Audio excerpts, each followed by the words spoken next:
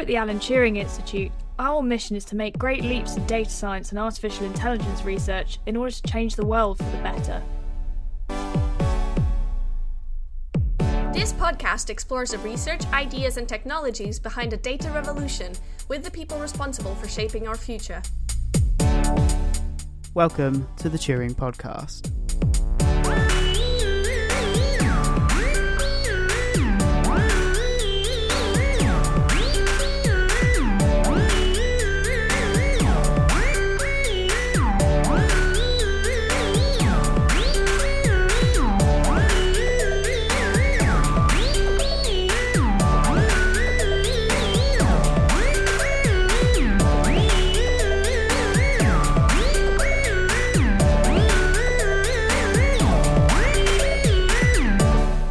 Hello everyone and welcome to the Turing Podcast. Today we're speaking with Jeff Goodall, who is a Senior Research Associate in the Financial Computing and Analytics Group at University College London, as well as being an Associate of UCL's Centre for Blockchain Technologies and the LSE Systemic Risk Centre. I've invited Jeff on the podcast after he gave a really interesting talk to one of my project groups at the Alan Turing Institute, in which he strongly advocated for privacy as human right in the digital world, in particular with regard to digital identity, which is a topic we've covered on the podcast before. Jeff, welcome to the podcast. Thank you, Ed. Good afternoon. I thought I'd start off by, if you could tell us a bit about the scale of data collection occurring in the world today. I've heard the term surveillance capitalism being used before.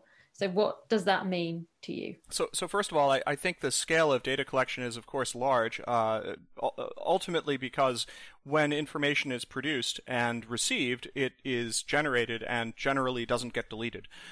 So if we think about the order of magnitude of how many exabytes people generate on a daily basis, we actually get to see that this is a very widespread phenomenon.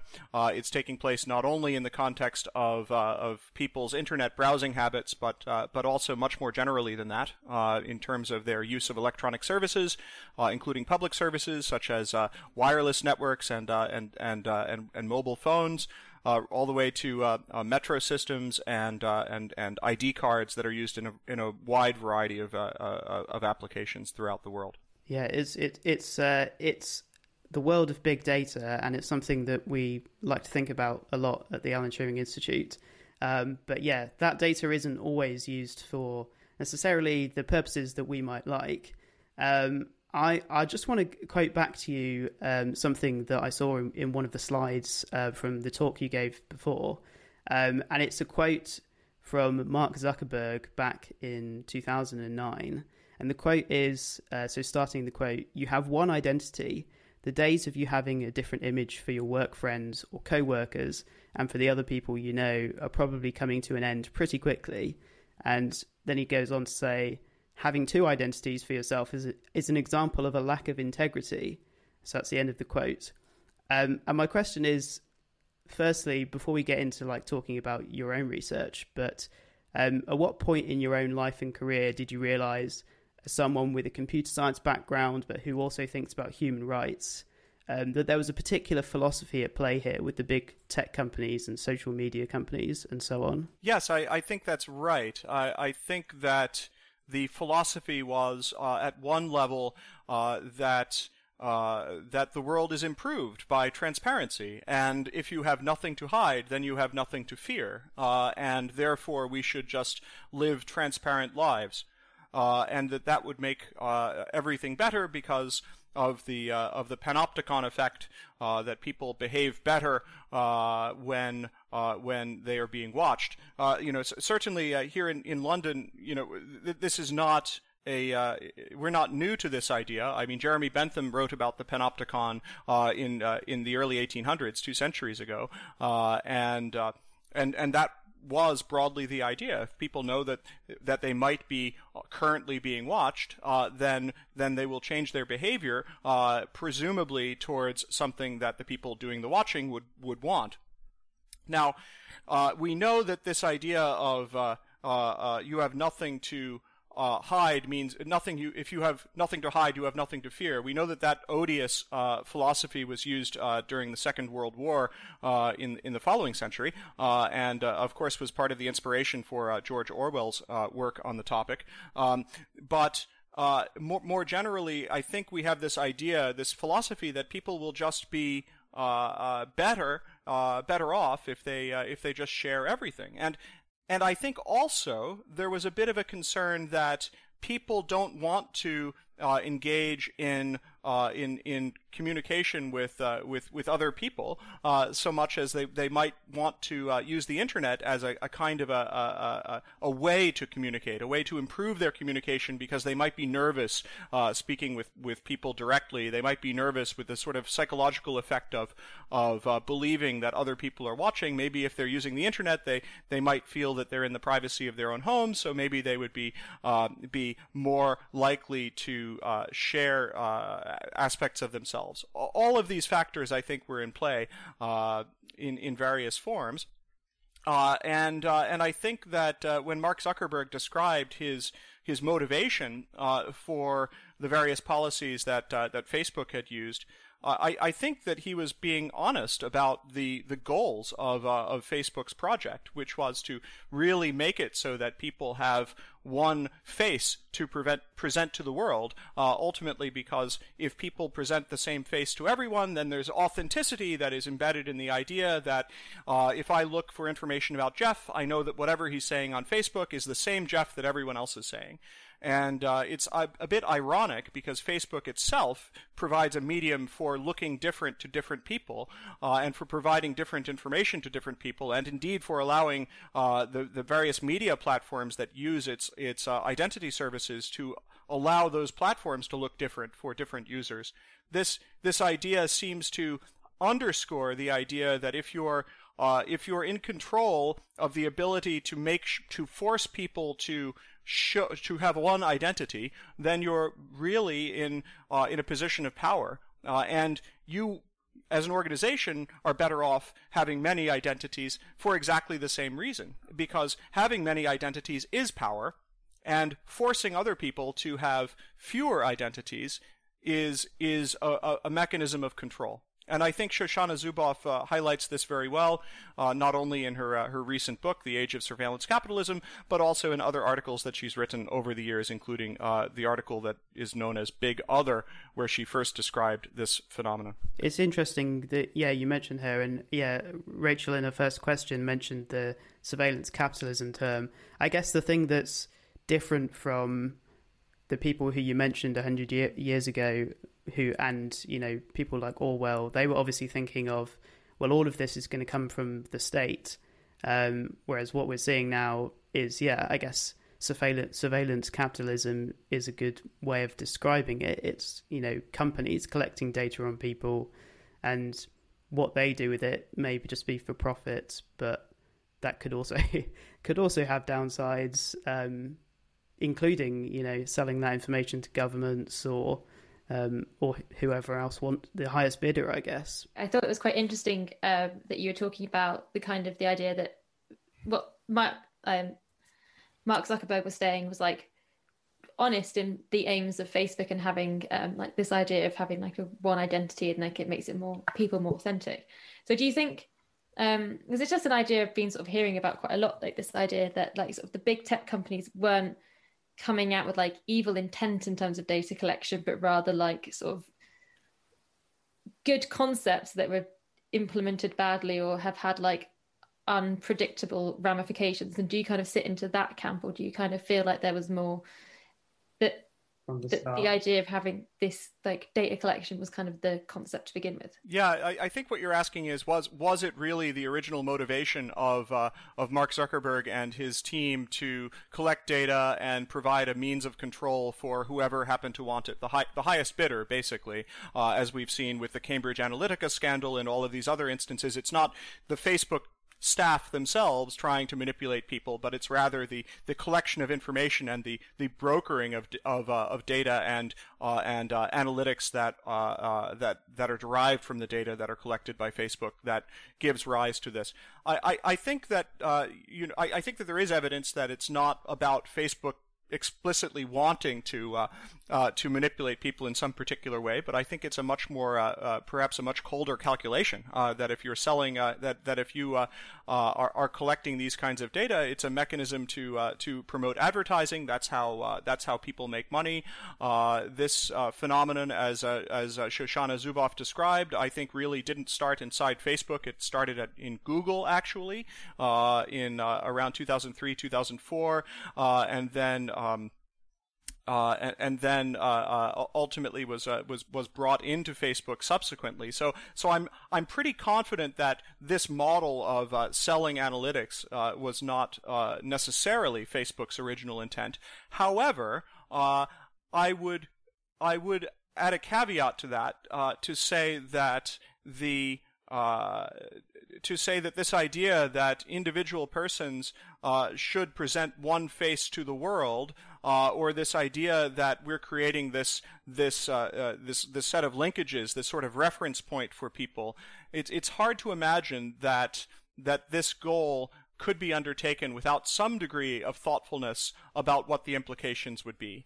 In the real world, we interact by sharing different faces with different people in different contexts. I control the narrative about who I am and about what I stand for and about what my habits are, what my affect is, all of these sorts of things.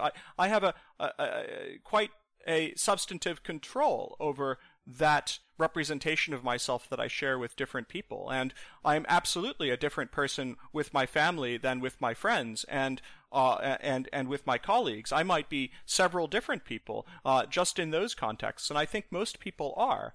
But enter the Facebook platform, and suddenly everyone is down to the least common denominator, a phenomenon that's called context collapse. And I think that this context collapse phenomenon must not have been far from the minds of people thinking about forcing people into this kind of sort of viewport where you can only see one perspective on someone, and that it is the entire perspective, whatever that means. This idea of uncovering the real you, so to speak. It definitely sounds that way, Jeff, from the quote that we just gave from Zuckerberg, the fact that he said that having multiple identities is a lack of integrity. So that would seem to back up your idea that, from the start, there's definitely some, ideas at play here rather than just responding to the incentives that his company faces. That being said, the one that I can think of, the incentive that is at play here, which we haven't commented on yet, is that there's all this talk of, they need to limit the trolling and the bots and the misinformation and so on. And of course, people doing that are, by definition, anonymous. They're not using their real names. They're not having the one face that Facebook wants them to have. And there's an incentive there for the social media platforms to try and shut down all of that. Much of it will be bad and spreading misinformation. Some of it will be, legitimate reasons why people might want to remain anonymous. But I guess all of the news stories that Facebook and Twitter and so on have had to endure about their platforms spreading misinformation and undermining democracy, it's obviously that's got to be bad for business at some point. So that sort of, to me, I think further reinforces the idea that they need to be really strictly on this idea that it's, you have one account, you have one face, you have one identity. Well, this does seem to be a large part of the problem. Now let me just say right out there that I'm somewhat sympathetic to these arguments that these platform operators need to recognize their impact on democracy and need to perhaps police the content of what transpires on their networks. But I don't see this as an obligation that these firms should have so much as a symptom of a problem, a deeper problem, that Facebook is in this position to broker relationships, to facilitate influence within the network. The fact that they are facilitating influence of any kind, good, bad, or indifferent, is the problem. It's not it's not just the problem that it's not just the fact that they happen to be facilitating toxic narratives that promote echo chambers and so on. I think the problem really is that Facebook has a role of broker in establishing people's connections, and that's really where I would like to point the finger to the problem. I think that once we start going down the road of saying that Facebook needs to block, say, Donald Trump, for example, I mean, certainly I'm no fan of Donald Trump, but I would like to say that it's a bit disturbing to me that Donald Trump or anyone would be silenced by a social media network operator. And I say this not because I want to see those ideas being promoted widely throughout the world, but rather that it is disturbing that Facebook is in a position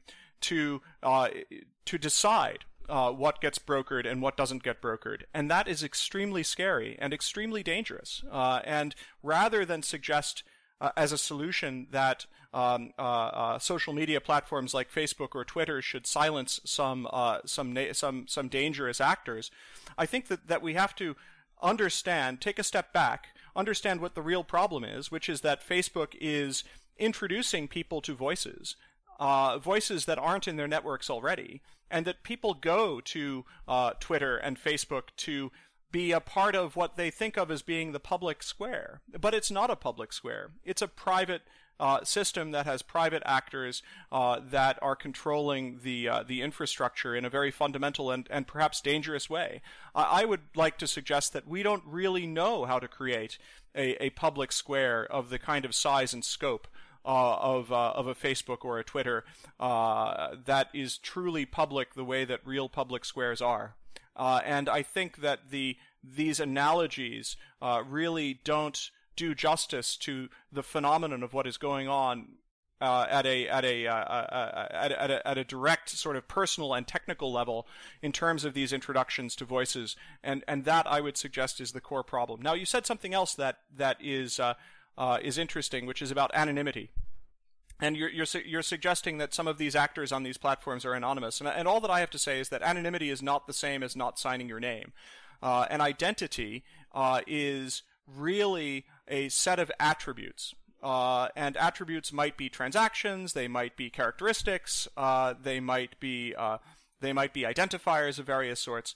But they're a set of attributes that relates to ultimately a relationship between entities. Now, the ISO standard on this says that an identity is a set of attributes about an entity. I think that that's perhaps a bit wrong. I would suggest that it is a set of attributes about a relationship, because nobody gets the same view of a particular identity, and no one gets the same view of a particular entity, and in fact, it's not.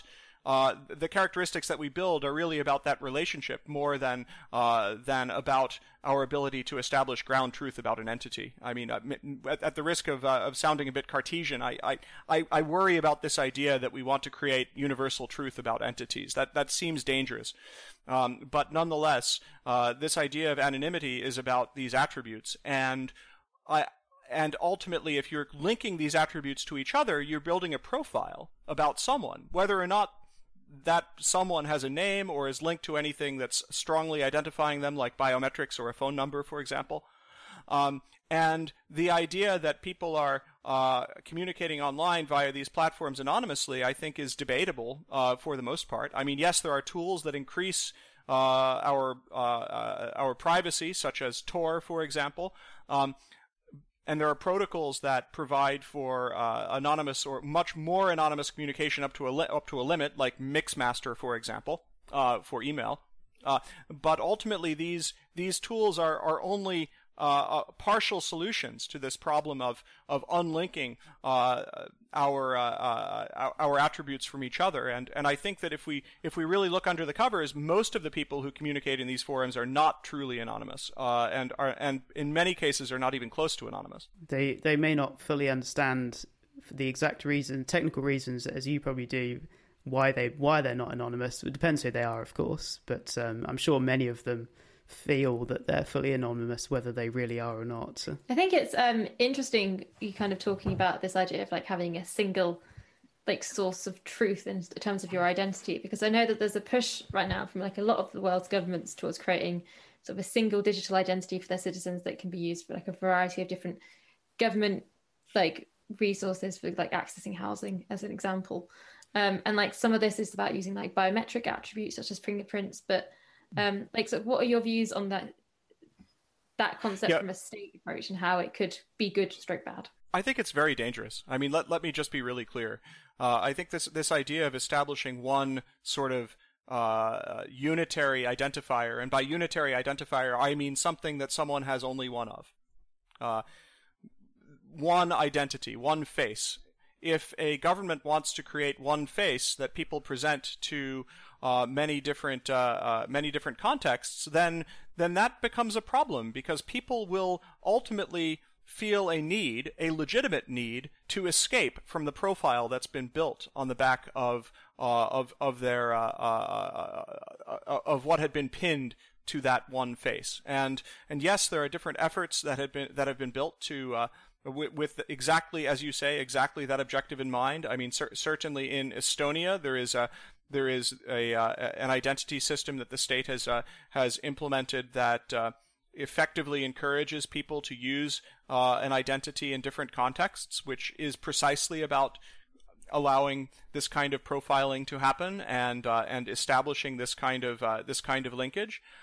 But I really do think that we need to ask some tough questions, like what about cases of people who are witnesses to a crime, or victims of abuse, or refugees, or ordinary people who just want a fresh start.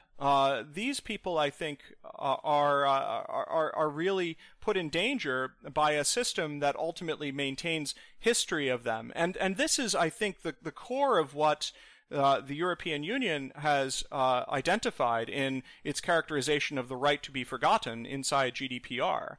The idea here is that really people have a certain kind of a right to establish a new identity. And they haven't described it very clearly, perhaps, and maybe the law itself isn't strong enough to give us what we need. But I think this recognition of this value in being able to unlink the different aspects of our history is really essential. And I'll give you perhaps a case in point: medical histories. One might imagine that people might be okay with having one universal medical history run by their medical organization at the state level, like NHS, or even something that's universal to their general practitioner. The problem is that if people can only have one general practitioner, or can only have one health services provider, then what happens when they want to seek consultation for something that they don't want to have on their permanent record? And let's be clear, there are lots of medical circumstances or information that can be derived from medical records that might be very sensitive to someone. You can figure out, for example, someone's drug use pattern. You can find out their pre-existing conditions. I mean, wouldn't it be really interesting if an employer could get access to drug use patterns and say, I think that you were formerly a cocaine addict, so I'm not going to hire you. Or perhaps, I think that you have diabetes, so maybe I don't want to be paying your medical bills. Or and so on. And I think that this only scratches the surface. I mean, if someone's medical history indicates that they might be, say, LGBT, for instance, they might find themselves in trouble in certain parts of the world that might not necessarily look kindly on that, and that's a real problem. So I think that this idea of forcing people to bind all of their records together into one unified view, whether this is about internet browsing or financial history or medical records or anything else, I think is really problematic. And I think we need to pause on those efforts to try to build assurance and strong non-transferability for everything, because in some cases more assurance is not better and is actually worse, not only for the system, but also for the individuals who use it. I think it's, I thought it really interesting that you brought up Estonia, actually, because I was going to say that I think when this sort of, the concept of state surveillance or like controls of identity from the state level is mentioned, people often think about sort of dictatorship type countries or places where like human rights aren't followed. Whereas Estonia is interestingly often held up as an example of a really good digital state and a state that's doing like really good things. But then actually, I guess like listening to you talk then, it's kind of like the underlying technology and the underlying concepts are the same. It's the how it's enacted might be slightly different, but then I guess it's still vulnerable to the same things. Yeah, I think that's right, and I think that there are questions about trust, and I think there are some kinds of arguments around this as well, such as the idea that, oh, well, here in Estonia, people just trust each other more. They're more open, and that makes them better. I think that these are dangerous arguments, or conversely, the government has better data protection and would never succumb to the kinds of horrible history that the rest of Europe has seen in its past. I think that there is hubris in these arguments, and I think that we need to think really carefully about what the implications of these kinds of statements are, and we see them. I think in every government, in every culture that wants to implement these systems, as well as corporations in the private sector as well. We see this in Europe. We see this in the U.S. We see this in Asia. This is not. This should not be surprising. Okay, so you're definitely more on the side of this kind of tool is just so open to abuse that it's that there's. It's not worth pursuing. I guess if I was going to play devil's advocate, and this is a difficult one for me to do because I'm not sure I personally believe in what I'm about to say, but so when there are other countries thinking about adopting, say, a national identity system, especially countries that already don't already have established ways of identifying yourself, like in the UK.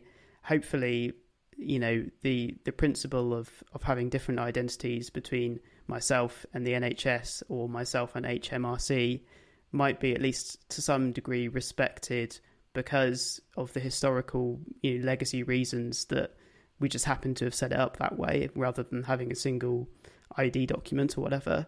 But if you take a country like India, which has adopted this national ID system in the last few years, on the basis of most people didn't have any provable identity documents before, and they want to be able to streamline the provision of welfare and healthcare and whatever else the government provides in terms of services, that their argument there would be that look how much good it's doing, and you Westerners with your, they probably wouldn't say it like so condescendingly as I'm about to, but you Westerners with your ideas of,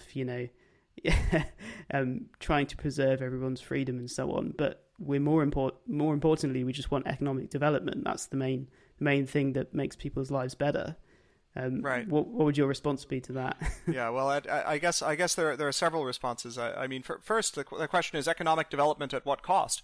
There is very little question that it's possible for a society to achieve quite rapid economic development just by establishing a very powerful autocracy and then commanding people to do as they say. And if this is what we want, then if that's the only measurement, if that's the only problem that we're trying to solve, then I can't really argue with it. But I think that we're looking to solve a deeper problem, perhaps. And you mentioned this idea of people not having any identity at all, and perhaps things being set up a certain way in many of the Western countries, like for example in the UK, where our taxpayer ID is different from our national insurance number, which is different from the other numbers that we use in our day-to-day lives. And I think that really there are two aspects to this. The first is that there's a reason why our taxpayer ID is for taxes, right? And why this is okay. It's because I use my taxpayer ID for the purpose of paying taxes, for getting tax refunds, for reporting my compliance with tax laws, and nothing else. And I use my NHS number for communicating with my GP, and for registering for health-related business, and nothing else. And it's this separation that allows us to have some freedom from being profiled by having everything be connected into one sort of unified ID. It is precisely the linkage that causes the problem. It is precisely when we can start to paint a single unified picture of a person that we can start to abuse them via surveillance. And I think that that's what we should be concerned about. Now, I recognize that there has been an argument that sometimes people have no identity, but and need to have some kind of a system established for facilitating that. But I have to push back on this. Because I know that this is the UN Sustainable Development Goal 16.9, which is this idea of identities for everyone. I have to push back on this a bit because what problem are we trying to solve? That's the question that we need to ask. And if the problem is that people don't have access to some particular service, then let's talk about that particular service, and let's think about how at the system level we can make sure that they have access to this. And there are many more ways to do this than to provide a globally unique identifier for every person. And I think that if we look at, in some contexts, in the financial context, for example, since that's the core of my work, I can tell you that some consulting firms around the world have pushed this idea of financial inclusion being equated with the ability to get loans, or the ability to open bank accounts, or the ability to have affordable insurance, and so on. And I think that we need to ask ultimately whether these particular kinds of services are really human rights. And I think in many cases the answer is no. I think it's debatable whether giving people access to cheaper loans is actually going to make their lives better. And certainly I can see an argument that suggests that there is a certain colonialism intrinsic to the idea that before you lend to someone, you need to make sure that they behave properly. This idea that some wealthy corporation or lender might say, I'd really love to lend to these savages, but really I'll only do that if they submit to being watched by me. This seems like a really dangerous sort of road to travel. Interesting. Very sort of profound point you've made there. What you were saying at the start of that leads me quite nicely into the next question, talking about what should be considered a human right and what isn't. So you mentioned already about how traditionally a person's identity is thought of a set of attributes that defines them or that identifies them. But in your work, you've spoken about how it could be better from considering privacy as a human right perspective to see ID as a set of attributes related to a relationship between people or between people and the providers of a service, be that a commercial or government service. And then this comes back to what we were talking about, people having different multiple identities. So can you talk a bit about why the ability for people to have multiple identities that cannot be linked, and that's the crucial part, why that perhaps ought to be considered a human right, perhaps as opposed to a human right to give someone a loan? People are always reinventing themselves, right? People face, it's part of the human condition to face this question of who we ought to be, what we want our impact on the world to be, right? What we wind up experiencing in life, I think, has been described by various people over the years, including Machiavelli. I think had said it's half fate and half our efforts, and we can't really tease them apart entirely, right? But I think ultimately people have some influence, maybe not perfect influence, but they have some influence over of how they change the world and what they experience in life. And I think the problem with having only one identity is that you're forcing someone into one particular history that they cannot escape. And it's the human condition to establish different identities as we evolve, as we decide to change who we are, as we decide to try out different styles of interacting with the world, different ways of being. And to take this away is to take away something very fundamental that makes us human. And I wish I could describe it more succinctly than that, or perhaps in a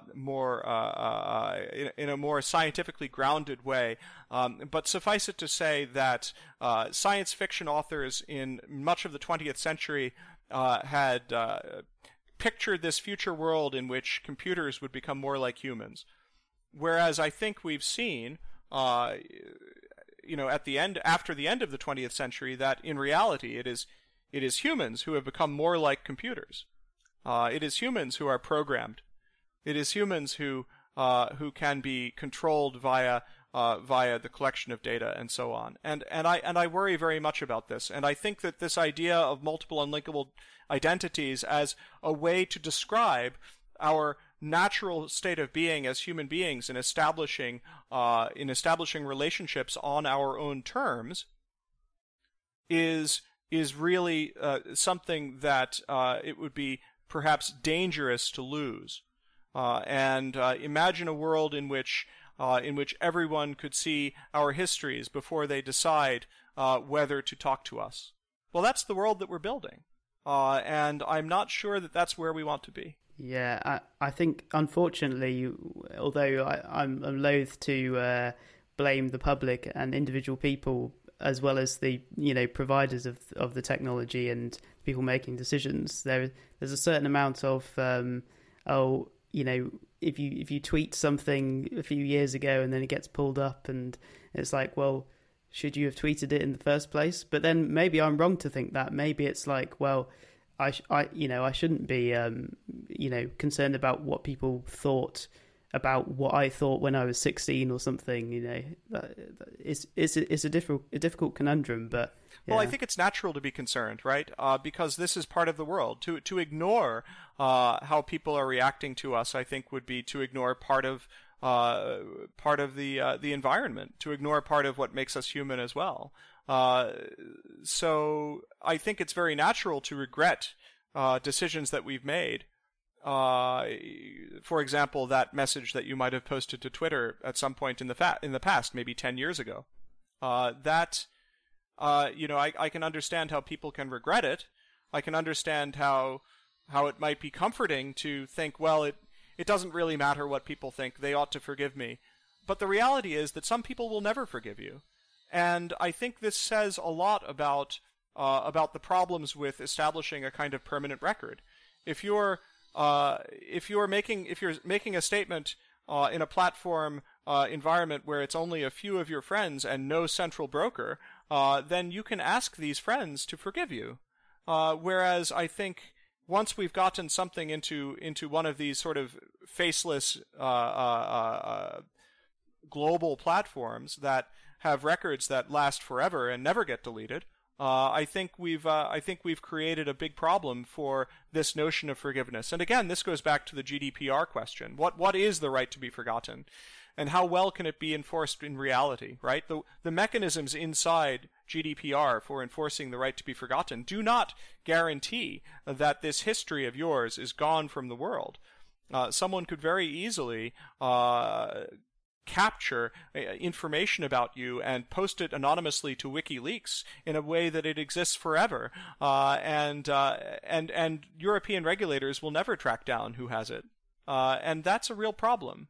I think that we do need to be scrupulous with our decisions to post statements on these kinds of platforms, to be sure. Although I think there is a problem with what we have built as a society in terms of its infrastructure that makes that mechanism for speaking a de facto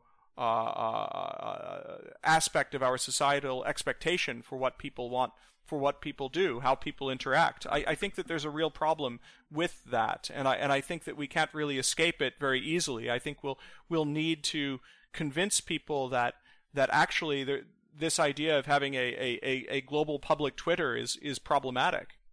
Like, how do we get people to think more carefully about that? I think that this is a question about our social infrastructure first and foremost, because some people really will always make statements in this kind of global context. They will be audacious, and sometimes they'll regret it. I don't think that the right solution is to stop people from doing that. I think the right solution is to think about the infrastructures that we've built. Think about whether we want Twitter to be a public medium of exchange that is used by our governments and our institutions. And if the answer is yes, I think we've got a problem. I think that leads really nicely onto your own research. And I was wondering, like, if as much in layman's terms as possible for those of us who aren't super technical, sort of what are the problems that you think that your own research into digital identity hopes to solve, and what is your research into that, and how can technology like blockchain help to realize the idea of multiple IDs that can't be linked? Yeah, so I think that there are a number of different aspects to this question. So the first thing that I'd like to point to is that much of my work these days is divided into a few different areas. One of which is digital currency, and I want to point out first of all that digital payment systems are a major form of surveillance today, and this is not a new observation. This has been known for over half a century. Since around the early days of credit cards. And as we know, credit cards were really started because people didn't have access to clearing networks in an online sense all the time. If you remember those machines that went ka-chunk, ka-chunk, that would take the embossed cards and would print them on a sheet of carbon paper, leaving an imprint. I have to say I'm probably not old enough to remember that. Sorry, I'm an old curmudgeon. You've outed me. But basically. Yeah, basically the reason that we have credit cards is that we basically needed to provide credit to consumers who didn't necessarily want to carry around large wads of cash and didn't necessarily want to make all of these payments with in cash at the point of sale, and we needed to give them credit for a very short period of time, like maybe 3 days, because we didn't have finality with the settlement, because we didn't have the ability for the merchant to call up their bank or a network that led to their bank account and get and potentially get an immediate debit. And this is a real issue. This is a real concern, and we see that there are echoes of this still, right? So even with debit cards, we don't get immediate finality, right? We still might have. We still have settlement that might take a day. Even with credit cards in the modern context, we still see the possibility of clawbacks that face merchants when a client calls up their bank and says, "Hey, wait a minute, this someone stole my card. That flat screen television that was just purchased was not purchased by me." And then the bank says, "Okay, we trust you." These are actually forms of credit that are being extended, and perhaps a bit of paternalism along with that, in terms of providing someone with good faith service in exchange for being able to know something about their habits. Now, go back to 1957, and Paul Armour of the Rand Corporation in Santa Monica, California, had said, "Well, I'm concerned about this. I'm concerned about people using these these card payments and the future of possible electronic payments to monitor my habits, my locations, my travel, my associations, and so on. Every time I buy so much as a newspaper or a candy bar," I think was what he had said. And this is actually a real concern. And granted, that system that Paul Armour was concerned about in 1967 did not really come into reality until decades later, but now it's here, and it's very much here. And now we have this kind of concern where people are basically being forced by merchants and shops and restaurants to show ID, to identify themselves to a platform before they can make purchases. There are many businesses here in London that refuse cash payments, and that's really problematic. In addition to discriminating and choosing their clientele, which is a problem in itself, this idea that they're forcing their customers to identify themselves is a real problem. So is it that just by using a card, you're by definition identifying yourself? You're absolutely identifying yourself. That's what a card is. It's an ID card. I mean, a bank card is a kind of ID card.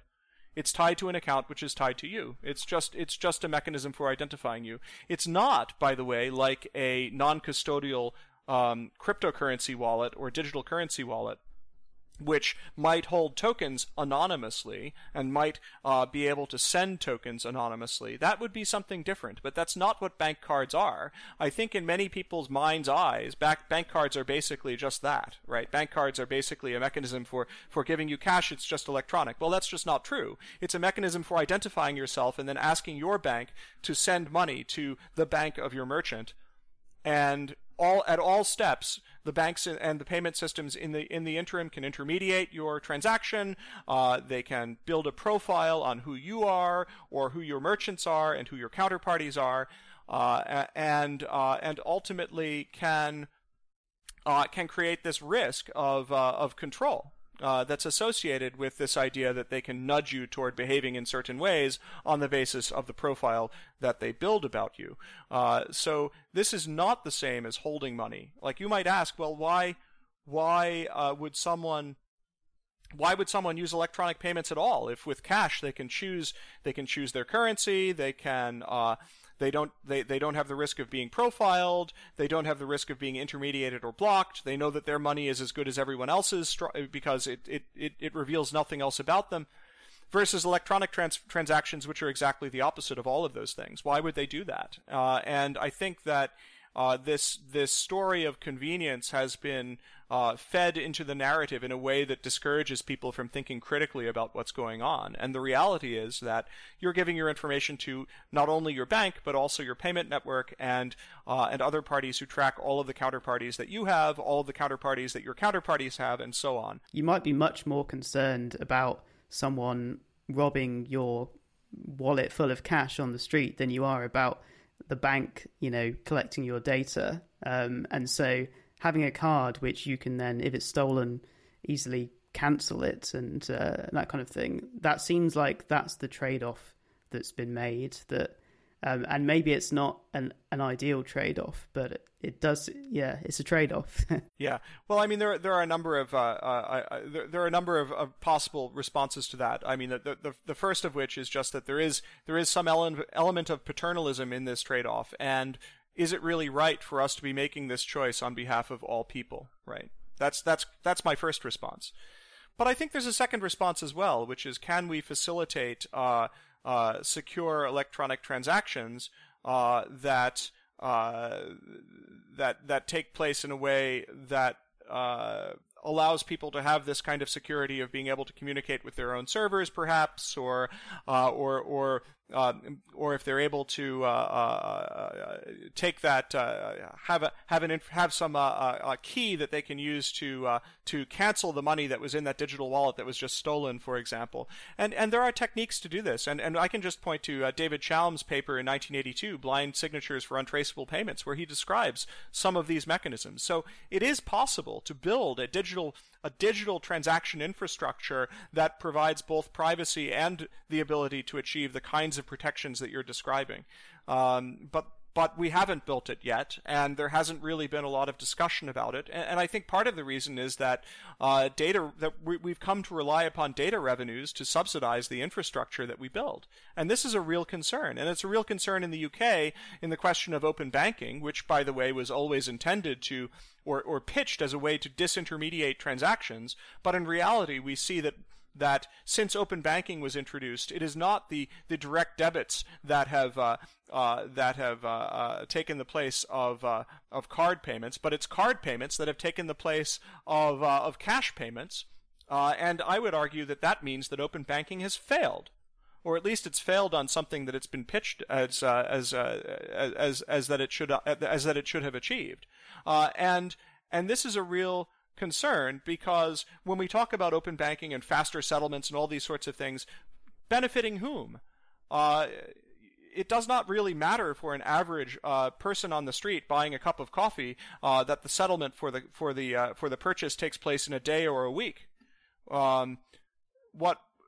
But if we do want to encourage faster settlement for everyone, then that comes at a cost, right? It comes at a cost of the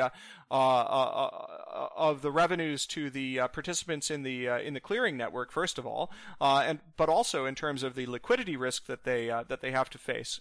And I think that this is I think that we need to think very critically about what the plan is for subsidizing these kinds of changes and who these kinds of changes benefit. And if these changes are to be subsidized by data revenues, I think we're in trouble. Is it fair to say that people who sort of agree with your line of thinking would be pro-Bitcoin, pro-cryptocurrency? And is that an avenue that could solve some of these problems, or are there just inherent flaws with that as well? Well, unfortunately, there are inherent flaws with that. I mean, to be clear, I'm no huge fan of Bitcoin or even cryptocurrency in general, but I have to say that if we look to the history of cryptocurrency, we wind up going all the way back, not to the Satoshi Nakamoto paper in 2009, which introduced Bitcoin. No, we have to go back much further. And I mentioned David Chaum's paper, but David Chaum's objective was to build a countless digital cash. That's what people wanted. People wanted to be able to spend money electronically over the internet. That's something that people have wanted for a very long time, 40 years at least. But the problem is that that's just not the reality. But was he saying specifically that people wanted untraceable digital cash? I think that people did want digital cash. And digital cash implies a certain degree of untraceability, right? Because that's what cash is. And that's something that we've had. Ever since we've had money, we've had the ability to transact with something that's truly fungible, that's not linked to our identity in any way, and in a way that doesn't result in us sharing our counterparty information in such a way of a manner of spraying our data everywhere we go. And unfortunately, with modern retail banking, we've stepped away from that. Now, I do believe that there is an element of cryptocurrency being popular precisely because it allows people to transact away from the gaze of the corporate and state surveillance machine. Although I think, as we've discovered with Bitcoin and Ethereum and so on, that is not exactly true. These online payments using these mechanisms can actually be traced very well. And even in the case of privacy-enhancing cryptocurrencies like Zcash or Monero, the anonymity sets are so small that you're really not getting the kind of privacy that the underlying cryptographic algorithms might otherwise imply, right? The privacy that you get is more theoretical than real. Yes, we can use those algorithms to good effect, but I think if we really want to do that, we need to make these institutionally accepted. And I think that making an institutional infrastructure, building an institutional infrastructure that allows people to have a public payment option that does not disclose their identities and associate it with all of their habits and locations and counterparties, I think is going to be needed in order to make that a reality. And that's why I've been spending so much of my time working on digital currency and central bank digital currency in particular. Something I find really interesting about the concept of a cashless society specifically is I think it's a bad idea, but not from a sort of surveillance point of view, but from the kind of concept of like accessibility to society. So, for example, like homeless people can get access to cash, but can't get access to bank accounts because they don't have a fixed address. They don't have any of those other forms of identification. But then on the flip side, lots of proponents of, say, cryptocurrency talk about it replacing standard national currencies, but has a similar accessibility issue of you have to be tech savvy, you have to be able to access the internet, you have to have all these skills and like things in place that cost money to get, like an internet connection. Not everyone in the world has an internet connection. So I think it's just an interesting like counterpoint that I've never really thought.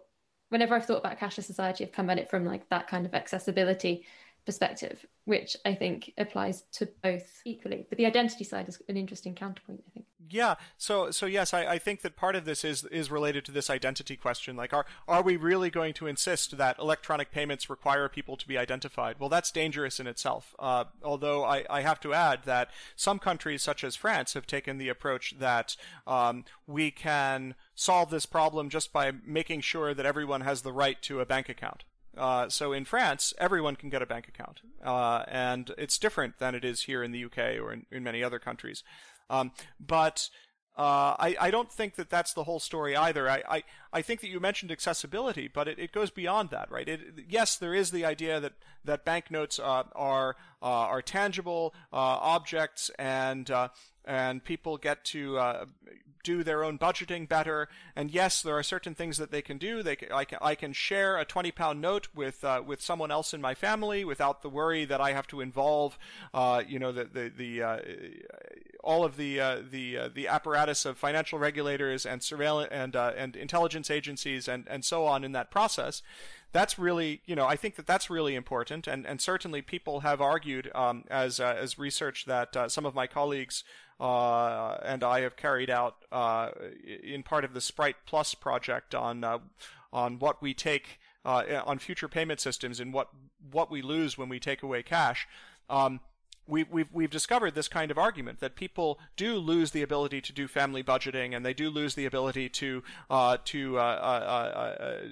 share money with others in their family, or to keep track of their own purchases by virtue of keeping track of the amount of cash that they have in their physical pocket. I think that all of these things are true. However, I think that really what it comes down to, from my perspective, is something that's perhaps a bit deeper than just the privacy question, but the question of possession, right? This idea that if I have a £20 note, I have something in my possession. It's not just something that I have a legal claim on, like a bank deposit. It's actually something that I possess. And from a legal perspective, and Norton Rose Fulbright had an interesting article on this question. From a legal perspective, there's a difference between assets to which I have some kind of legal claim and assets that I actually possess. And this goes back pretty far in the history of common law.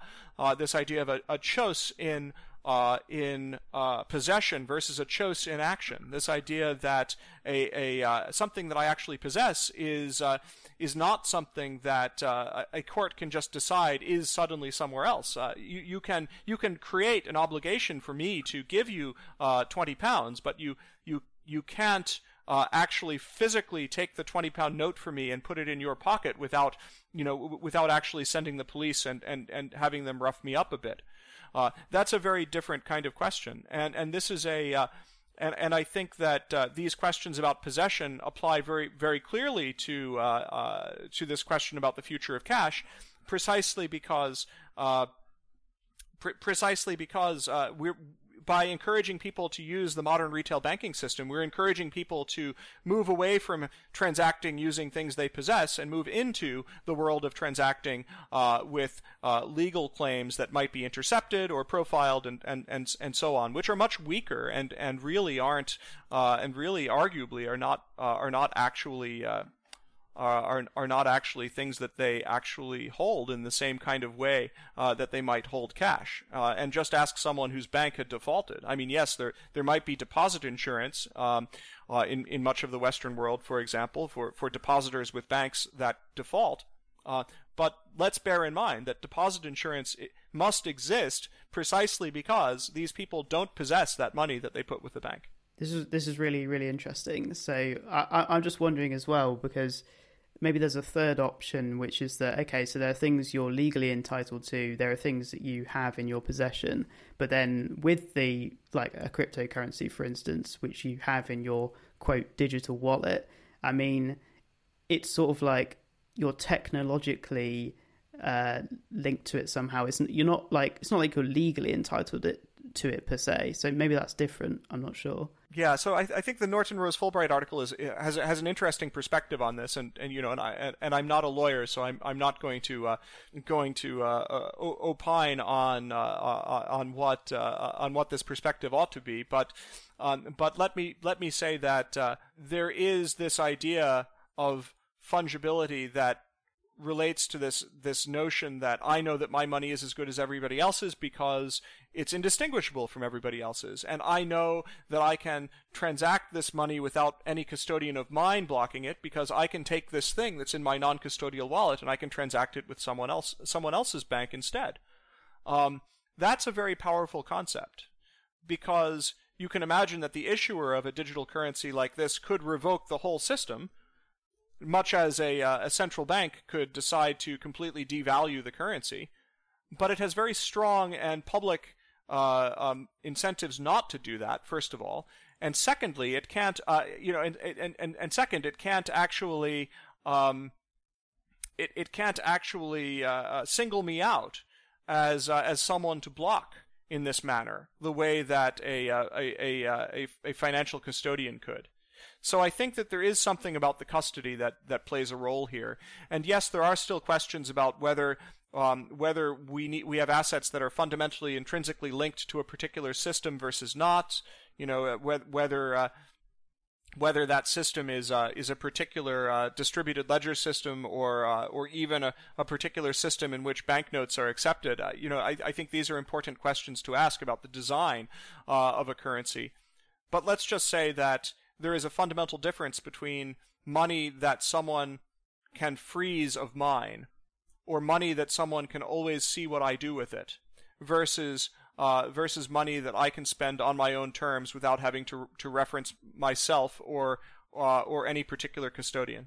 And that, I think, is an important aspect of possession. Well, on that note, and thinking about what you mentioned there, the distributed ledger tech or the blockchain tech, what might a solution to this actually look like? And I'm thinking both in terms of, the money, the cash or the currency topic we've just been discussing, but also perhaps more broadly for other avenues of interaction that might be currently mediated by an identity card or document.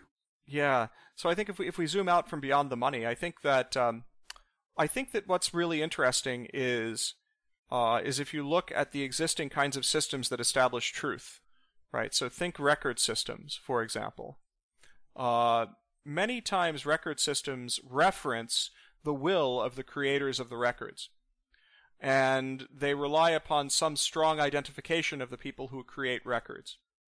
And this idea that any disputes would be adjudicated in a court of law that becomes the unifying truth, and that's it. That's all there is to it. We identify the actors.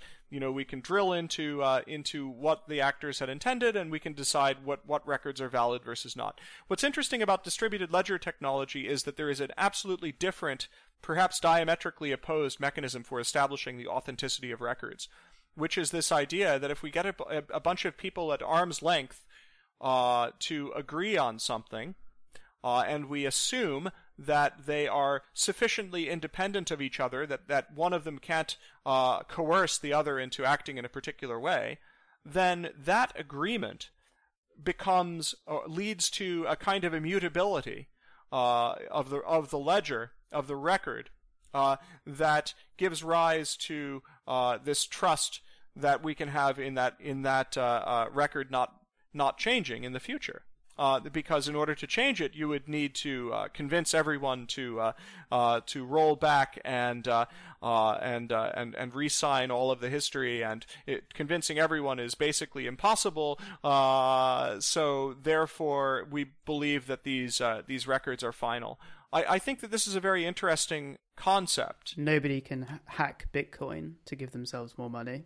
Yeah, well, that's an interesting question, right? This idea of hacking participants in the system, right? Does that undermine the immutability of the system if we actually can compromise all of the technology that these different actors use to interface with the system? I think that this is a security risk with Bitcoin, just as it is with other kinds of records, and needs to be taken as seriously. I also think that systems like Bitcoin are seldom as decentralized as we assume they are. We saw just last week with this Berlin fork in Ethereum, I think, which is part of this question. Who is really in control, and who might disagree with that control? These are really key questions, and I think that this underscores why we need institutions, why there really is no substitute for institutions. Whether it's a band of thugs or a mining pool, I don't know who's in control of Bitcoin and Ethereum, because that's the nature of permissionless ledgers. What I do know is that that someone with the resources can buy control. Now, maybe you need a lot of money to do this, or you need to arrange a big cabal, but it's certainly possible to buy control of these systems, and I think that should give us pause about whether these systems of permissionless distributed ledgers are appropriate for institutional or governmental trust. Yeah, I guess the argument is it would be really, really hard, not just from a technological perspective, but the sheer number of people to essentially have control over the Bitcoin network. But then, there are really large entities in the world, for example, governments, authoritarian governments. You can imagine China, for instance, decides one day, okay, it's our secret policy that we're going to try and control Bitcoin. Now, maybe that would be really hard and prove impossible, but, it's not like crazy to think that that's an idea they can have, Yeah, and let's bear in mind that China doesn't have to act alone, right?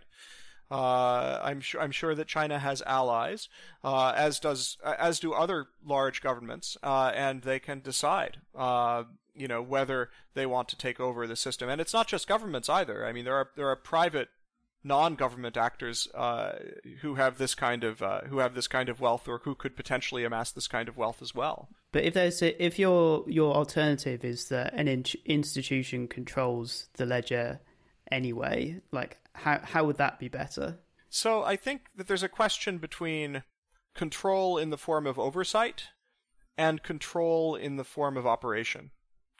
So if we have a government institution overseeing the operation of a ledger, and regulating the participants, but that the participants still make their own independent decisions, then I think that this is something that we could potentially achieve. If these institutions were to be asked to change the rules, then this could be something that would ultimately be up to the institutions to decide, right? If I'm operating the ledger as a government, or another powerful institution, like, say, Facebook or Google, for example, or a large-scale bank, then I can change the rules whenever I like, without asking anyone, without telling anyone. I can manipulate the contents of the ledger. I can re-sign things. I can mess things up. But if I have to ask other people for permission, basically, or to change the rules in a system, then that's a bit different. Because if I have to tell two different parties that they both have to download this new code and start running it, and P.S. this version is special, and I'm not going to let you audit it first, then either one of those could take that request to the public and blame the other one for leaking it. And that's a very powerful check on the ability for a central actor to coerce parties. And as networks scale larger, that power only increases. So I think that there is a difference between operating a system and overseeing it, and I think it's related to this trust question. Just because I trust a central bank with the to maintain monetary policy and oversee clearing networks, that doesn't mean that I trust a central bank with my transaction history. And that's why I would argue in favor of a decentralized system for having a check on the transaction history. Not to mention the fact that I would not want a single party to be keeping track of all of the records associated with an individual either. But it's the same reason that just because I trust a school teacher to teach a child how to read doesn't mean that I trust the school teacher to drive the school bus. I think that, and I'm not the author of that quote, by the way. But this is I think a well-known argument. We don't just because we trust someone in one context doesn't mean that we trust them in another. And we can trust someone to oversee a network without trusting them to operate it, because overseeing a network really just means this responsibility to make sure that everyone follows the rules, rather than the ability forcibly to just change the rules without telling the world. And that's, I think, a really important distinction. Yeah, so they're almost like... I was trying to think of an analogy. I don't know if there are overseers of internet forums, perhaps, where this sort of works, where there's some level of democracy amongst the participants, but there is an overseer that moderates. I don't know if that's a good analogy or not, though.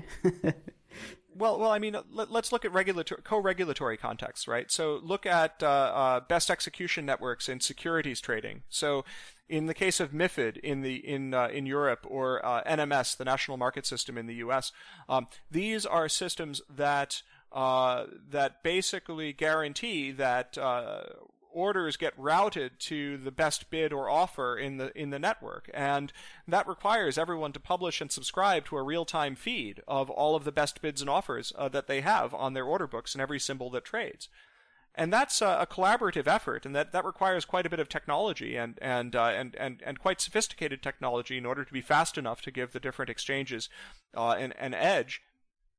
But ultimately, it did not require the governments to build or maintain that technology. It just required the government regulators to say, here's the rule, implement a system that complies with this rule, and we have these mechanisms for assuring your compliance and checking your compliance, and as long as you play by the rules, you can stay in business.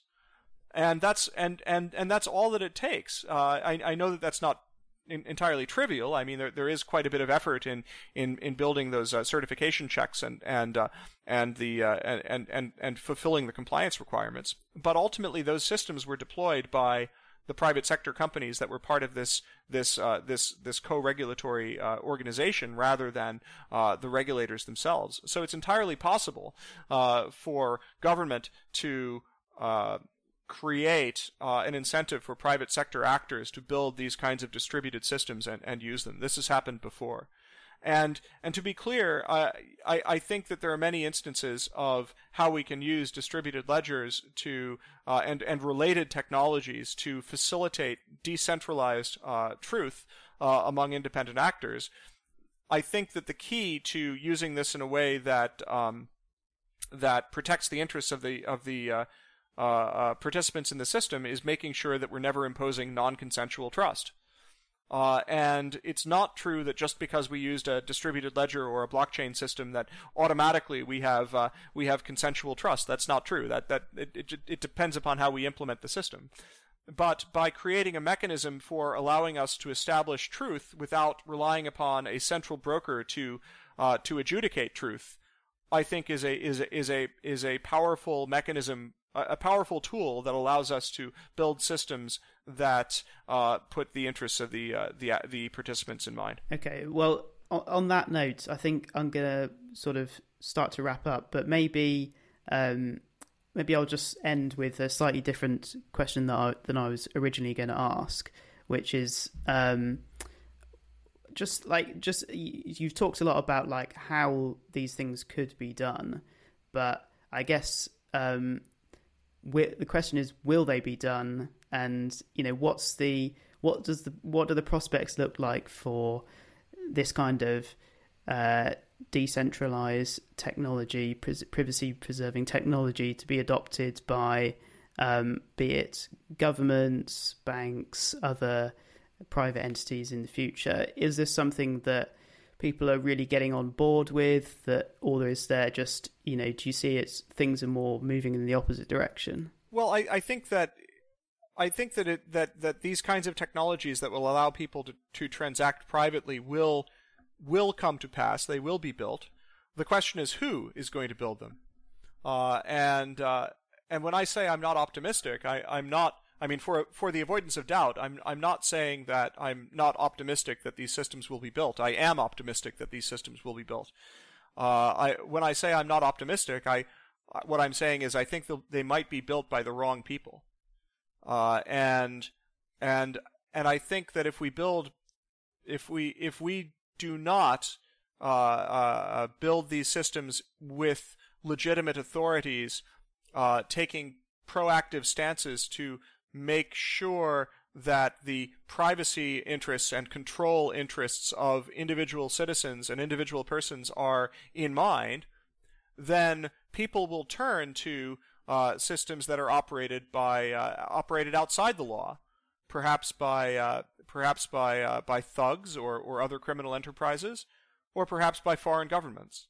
And I think that this is a very serious concern, because it doesn't take much for a government like say China, who, for example, has already built a digital currency system, to say, we're going to build a system that provides you with verifiable privacy. And forget about the fact that we have all of these human rights abuses in our country.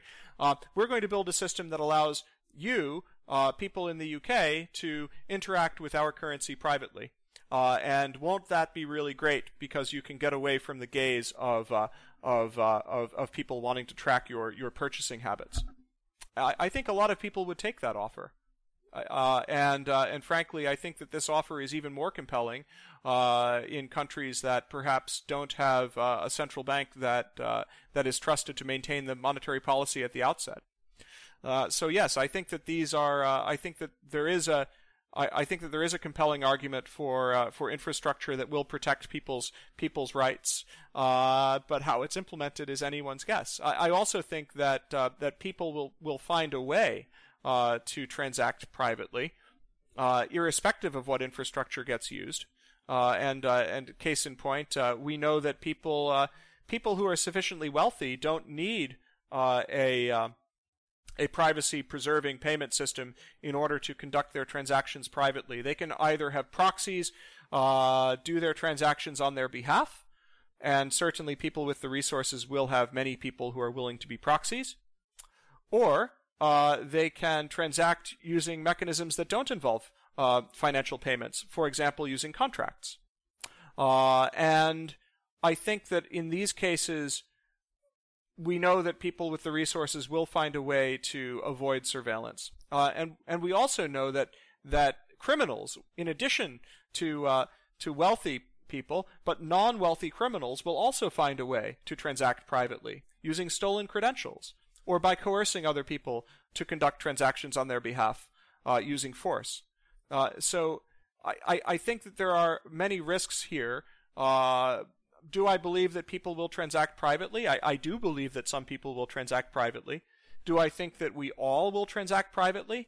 Well, I think that's anyone's guess. I think it's the responsibility of governments and institutions to decide once and for all that privacy is something that is a human right, that it's an inalienable human right, and that sufficiently powerful people will get privacy no matter what we do, and that it's our task ultimately our task is to make sure that privacy is available for the most vulnerable in society. And right now, I don't think we're doing a very good job of that. We need to do much better. And every time that I go to a cafe or a restaurant here in London and have them say, "We don't take cash, sir, so your money is no good here," I wonder whether we've built a system that is designed without these people's interests in mind. That's a really interesting point that you've made there, which is that I guess some of the counter argument to all of this would be like, oh well, what's to stop criminals being able to do? But you're saying, well, look, criminals can already do stuff. Like, it's not like they already have their ways to preserve their privacy, whether they're super rich people using proxies for offshore whatever they're doing, or whether it's drug criminals or whatever. Like, they're already doing that. They have their ways, and so put that to one side, because actually the thing that we're missing out on is the privacy for ordinary people. Yes, that's right, and I think that that's a real problem.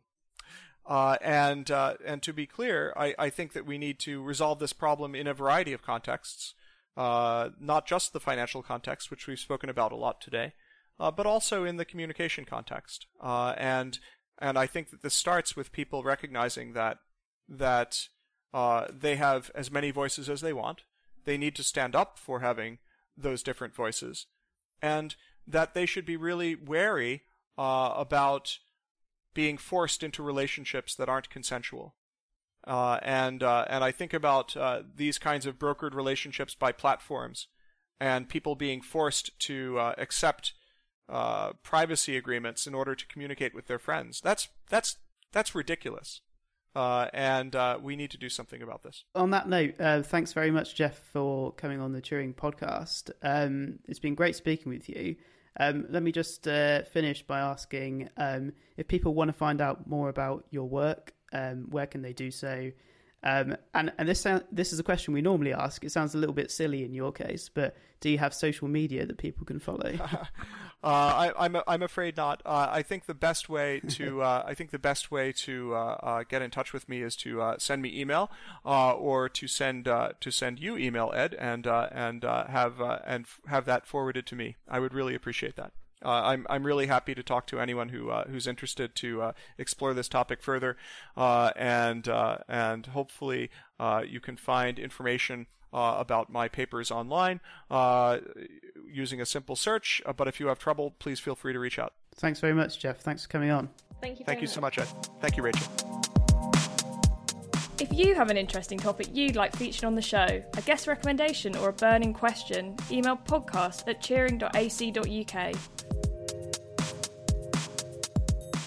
The Turing Podcast is hosted by Ed Cowstream, B. Costa Gomez and Joe Dungate, and produced by Dan Whitfield for the Alan Turing Institute. Music for the podcast was provided by Jam and Sun. You can check out his latest releases at jamandsun.bandcamp.com.